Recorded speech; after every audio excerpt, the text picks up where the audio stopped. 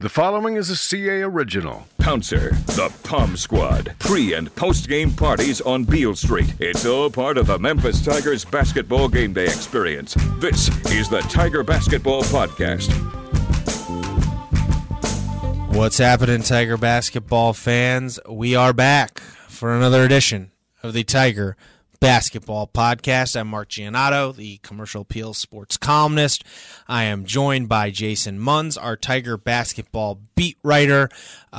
We are fresh off of a weekend in which Memphis basketball was a little overshadowed by the football team for multiple reasons, but in the midst of an AAC championship in football, in the midst of a coaching search for football, the Memphis basketball team got a fairly significant win over UAB, just not because they beat UAB, but because of how it happened. They come from behind. They erase a 20-point deficit, I believe, and emerge with their first true road win of the year. Down 31-11, yes, kind of late-ish in the first half, and down 15 at some point in the second half, in the first few minutes of the second half. I mean, and even they were down 6 with 5 minutes to go. Like they showed a lot of there was a lot to be concerned about. Yeah, especially in the first half and like the first 25 minutes of the game. But there was also a lot in the end to be encouraged about, because ultimately, once again, they came through when they needed to. Jason, you were down there in Birmingham. I guess what were your thoughts on what we learned about this team, and heading into a huge game at Tennessee this Saturday, what we should be concerned about? Well, I would say first off, the Tigers did not shoot the ball well at all in the first half. I think 25% from the field, and there were, but more than that, I would say the foul trouble. They got into some serious foul trouble pretty quickly. DJ Jeffries picked up 2 quick ones, and he sat after only playing 6 minutes. Alex Lomax played 3 minutes in the first half because he picked up a personal foul and then immediately got hit with a technical, and so he was given the hook very early, and as we've seen over the course of the first quarter of this season, no Alex Lomax is usually a pretty bad thing for this team that is sans James Wiseman and Lester Quinones right now. So I think and there was a pregame conversation that I had with assistant coach Tony Madlock, who we were talking about the fact that there was not expected to be that many people there. There weren't expected to be a big crowd at Bartow Arena for a variety of reasons, not the least of which was UAB was playing a Conference USA football championship in Boca Raton at the same time or thereabouts. But Coach Madlock made the point that no matter how few people are there, when you're on the road, it's not necessarily the noise they're making or how well or not they're getting inside your head as a player or a coach. They sometimes have a tendency to get inside the head of a referee, and referees will start calling games differently just because of the way the fans are, how into it the fans were, and UAB's fans were into it. Even though, I estimated that the place was about half full, but they were scattered pretty well and very, very, very loud. Especially, look, when you get up 20 points on Memphis, that's good. The crowd's going to get into it no matter how big or small it is. And so the whistles were not going Memphis's way early, and the shots weren't falling. But Alex Lomax and DJ Jeffries had huge second halves. Precious Achiuwa's shot started falling. He was 0 for 6, I think, in the first half, something like that. His shot started falling. Well, what was interesting to me is in that first half, they did the typical freshman thing where things weren't going well, and then every guy started trying to take over the game themselves. Precious in particular. And a part of that is not having Alex Lomax. He's been the guy who has sort of... Well, do we think... I'm curious. I think it's probably because Penny does not trust them to not pick up their third foul. But there is a thought in a lot of college basketball circles, like just because someone gets 2 fouls doesn't mean you should just sit them the whole half, even though that is what Penny has that done. is his strategy. Yeah. He did that with James Wiseman. And I watch a lot of Michigan games. John Beilein did that too. And there's some, but like I would say, I probably agree with Penny in the sense that these guys have not shown an ability to not foul. Like they're 247th in the country in terms of giving up free throw attempts, according to KenPom. Like they foul a lot. Yeah, and then they didn't defend the 3 very well in the first half against UAB. UAB was hitting some big threes, and they gave up a lot of rebounds again. Yes, and I would say, a lot of that was in the first half. Interestingly enough, in the second half, each team had 17 rebounds. So I think they were out rebounded by 8 for the game. So 8 in the first half was the deficit, but they tied things up in the second half. So now this is 2 games in a row essentially where they have not, like you had 2 games in a row against Ole Miss and NC State where there was some holding late leads. There was, they gave up some big leads late in those games, but like ultimately, shined in the moments that really mattered most. And overall, you came away going, man, that team played well. Mm-hmm. And now they've had 2 games where, again, they did, 2 games in a row where you came away going, man, they didn't really play that well. But they won both of them. They won both of them, and these teams aren't like bad teams necessarily. No, that UAB had, frankly, they ended up winning by a similar margin as Kentucky and Texas did against UAB. At UAB. Yeah. And so, and that, like, down the stretch, like, there were some very encouraging things. One, Malcolm Dandridge looked very good. Yeah, it was easily his best game since coming back from injury.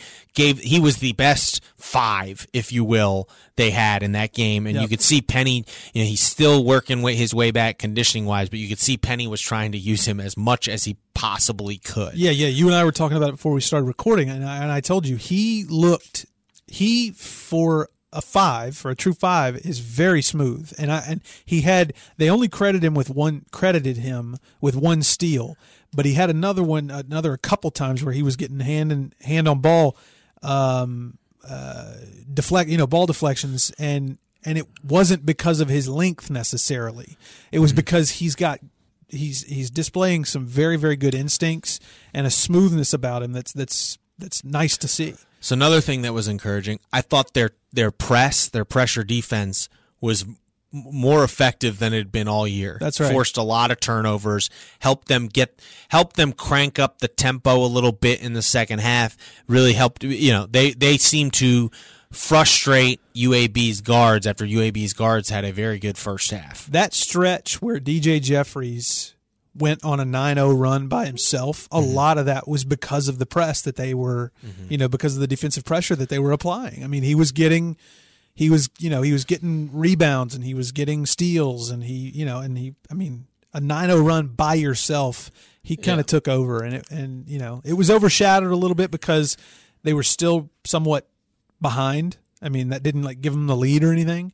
And so it was like the last 3 minutes of the game where Precious had a tip in that gave him a lead. Alex Lomax had a couple of... Well, and that's what I was going to point out is we talked about before the season. This team, they're so young, and it's like, what are they going to do? What are we going to see from them in the last 4 minutes of a close game? When you have all these freshmen and your veterans are sophomores and you're the least experienced team in the country. And now...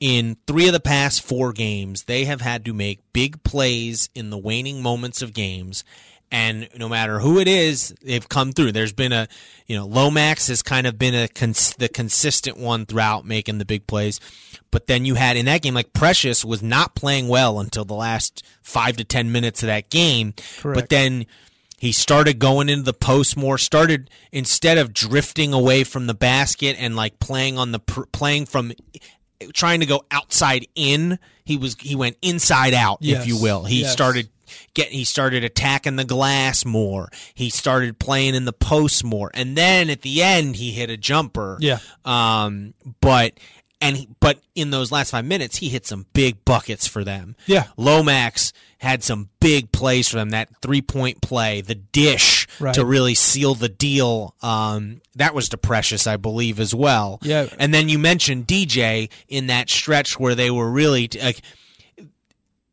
that was a stretch right there where if it had stayed at 15 or 17 or whatever the lead was at that point, or like 15 or 14, if it stayed like that for a few more minutes, I'm not sure they come back. But because DJ had that moment, that surge, that put them in position. That made UAB nervous. That put them in position to complete the comeback. And then even Boogie had the big. Wasn't shooting well. They weren't shooting well as a team. And Boogie hits the big three with an assist from DJ Jeffries, I might add. And they didn't hit a ton of threes. I don't have the number in front of me, but Tyler Harris hit a big one in the first half. Ryan Boyce hit a big one in the first half. Jaden Hardaway had a big one. Had a nice big one in the second half. Jaden Hardaway had a big one. It was like right after, it was that ridiculous dunk by Taven Loven where he went coast to coast almost. He made a move on Alex Lomax that Alex is probably going to be. Well, that was just a special move by him. And then Jaden shot one of those threes where if he misses it, it's a horrible shot in the moment, but he made it. So he did. So it was huge. It was huge that he made it. And it was interesting because Penny ended up playing, 3, 6, 9, 11 guys, and that's without Lester Quinones and James Wiseman. And if you notice, there was a stretch where he had, correct me if I'm wrong, Jaden Hardaway, Ryan Boyce, Malcolm Dandridge, I think Tyler Harris, and who was the fifth one? I can't remember who the fifth one was. I think it was Boogie. It was like an all-Memphis lineup. Oh, it was? It wasn't Boogie. Who would have been the other? Not Lomax or Damian Ball? No, I don't remember. Anyway, it was just a very it was a lineup we hadn't seen this year, and I don't know. It's that experimentation that he is, that he showed he was completely willing to do for a long time last year. He's still doing it, and I mean, look, he's figuring out what works, and so far so good. 6 straight wins, 8-1. They're up to number 13 in the AP poll. They're number 34 in Ken Pom right now, and now they have arguably maybe their toughest non-conference game of the year because they're going to be going into Knoxville to play Tennessee on Saturday. They got the week off for exams. Tennessee is 21 in Ken Pom. They're 7-1.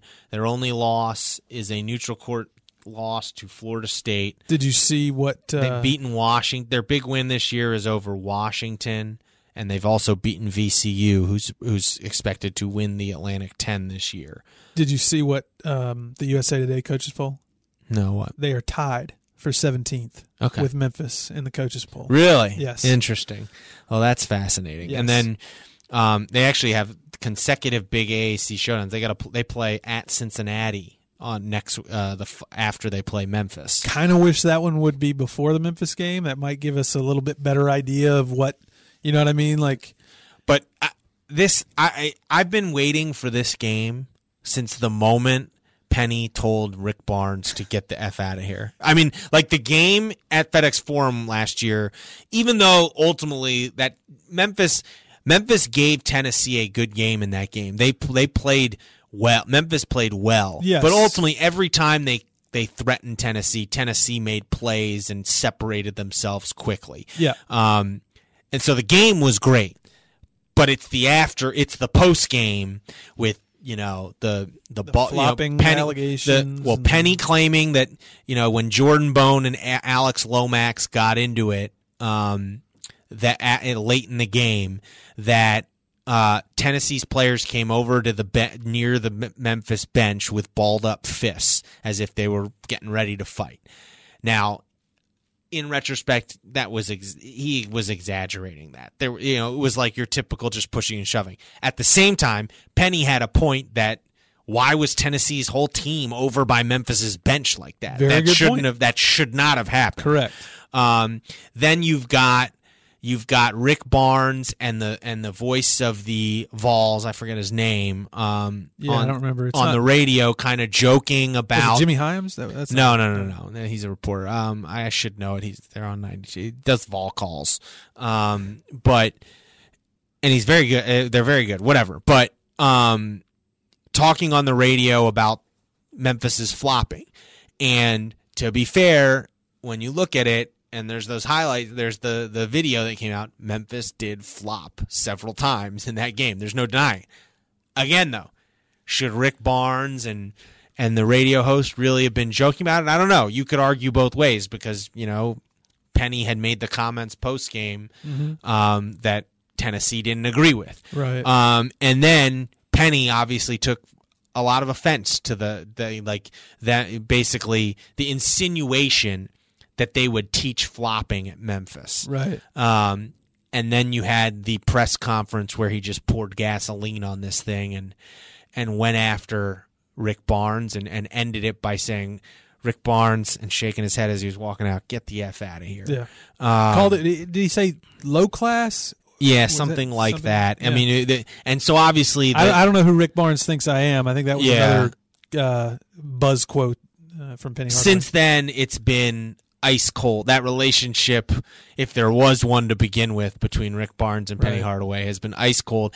I have been looking forward to watching how this unfolds on Saturday in Knoxville. Like when Penny walks into that gym, Thompson Bowling Arena, like what the reaction is going to be. And then you add on to it, it's a shame Lester Quinones is hurt, but you got him. That sucks. You got him in a war of words with Grant Williams and Admiral Schofield on Twitter. And then you've got the other layer of it where now Rick Barnes is saying he doesn't think, they're playing this year in Knoxville, next year in Nashville, and Rick Barnes is telling people, is saying publicly, I don't think this series is going to continue. Right. And so just a whole lot of, take out the fact that these are two pretty good teams going at that are going to play. Two top 20 teams that are going to play against each other. It's good. There's just a whole lot of drama, potential drama, and just good old fashioned heat, if you will, to use is a grudge match. Yeah, man.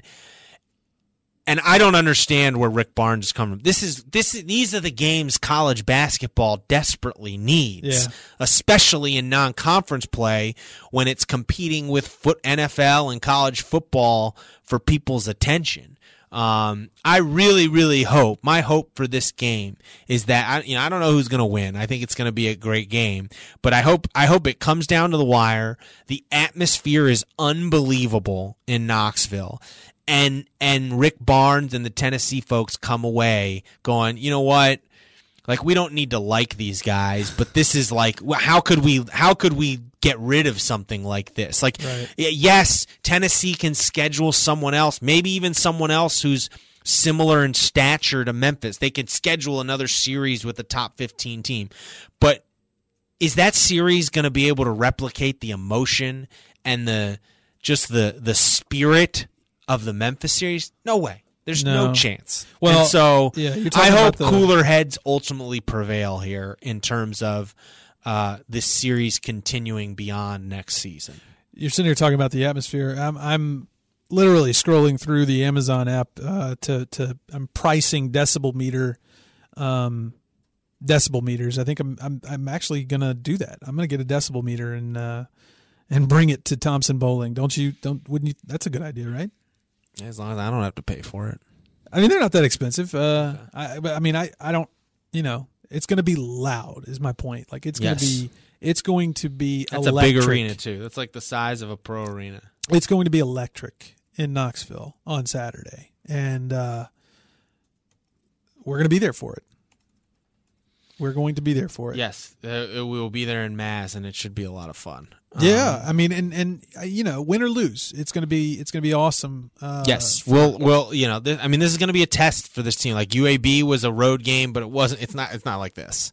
Oregon was a game, and technically kind of on the road, but it wasn't on campus. It's not gonna be like this. It was, that was like a pro environment. Like these freshmen have not experienced something like this, and it is a shame that Wiseman's not going to play in it, that Quinones. I would love to see how these guys would respond to it with the full roster. But they're going to have to play better than they did the last 2 games to win. Like, there's no doubt about that. Yeah. They're probably going to have to play better than they did. They are going to have to look like the team that played that first half against NC State. They're going to have to do that for 30 to 35 minutes to win this game. Like, you cannot just play one half. You can maybe get away, like, they're young. You're not going to play 40 minutes of perfect basketball. Right. But they got to play a good majority of it like they did against NC State in the first half. Or they're not. It's just too hard to win on the road. And this Tennessee team, even though it's lost a lot from a year ago, it still returns enough. It still had a pretty good recruiting class.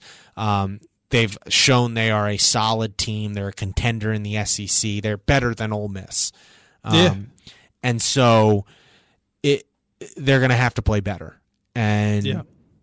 I mean, it's I don't know. It's not gonna. It doesn't kill you if you lose. If you're Memphis, it doesn't derail anything by any stretch of the imagination. But if you win, I mean, if Memphis goes into Knoxville and wins, then this season takes on a whole new. You've done it without James Wiseman and Lester Quinones. I mean, they can go into Knoxville and win. That means they even without James Wiseman, they can win every game remaining on their schedule if they play well. Yeah. Yes. I mean, this seems like, to me, it might be, given the circumstances, might be this or the at Wichita State game, because I assume after January 12th you're going to have Wiseman. Those 2 are the 2 toughest games left on their schedule, given the circumstances. Like, at Houston will be tough, at Cincinnati will be tough, but you'll have James Wiseman. Yeah, as long as he's not hurt. At UConn will be tough, you'll have James Wiseman. Yeah. The 2 tough games remaining, and Georgia will be interesting, but I don't think Georgia's that good. They're a one-man team, it seems with Anthony Edwards. But that at Wichita State game later on in January, at the beginning of January 9th. Yeah, right before Wiseman comes back, and this one. These seem to be the 2 toughest left without Wiseman. Yeah. So, we've got a few days now to let the anticipation continue to really build. Shift into hyper overdrive here. But, we're going to be there. Mark and I will be there at Thompson Bowling, and we will maybe have a decibel meter by then. We'll see. And we'll have everything, all your coverage needs, all your Memphis UT coverage needs. All right, till then, I was Mark. I was joined by Jason. Thanks so much for joining us, and enjoy the rest of your week. The Tiger Basketball Podcast is hosted by Mark Giannotto and Jeff Calkins and can be found each week during the regular season at commercialappeal.com. You can also subscribe for free to the Tiger Basketball Podcast on Apple Podcasts and Google Play. I'm Sean King. The Tiger Basketball Podcast is a production of the Commercial Appeal.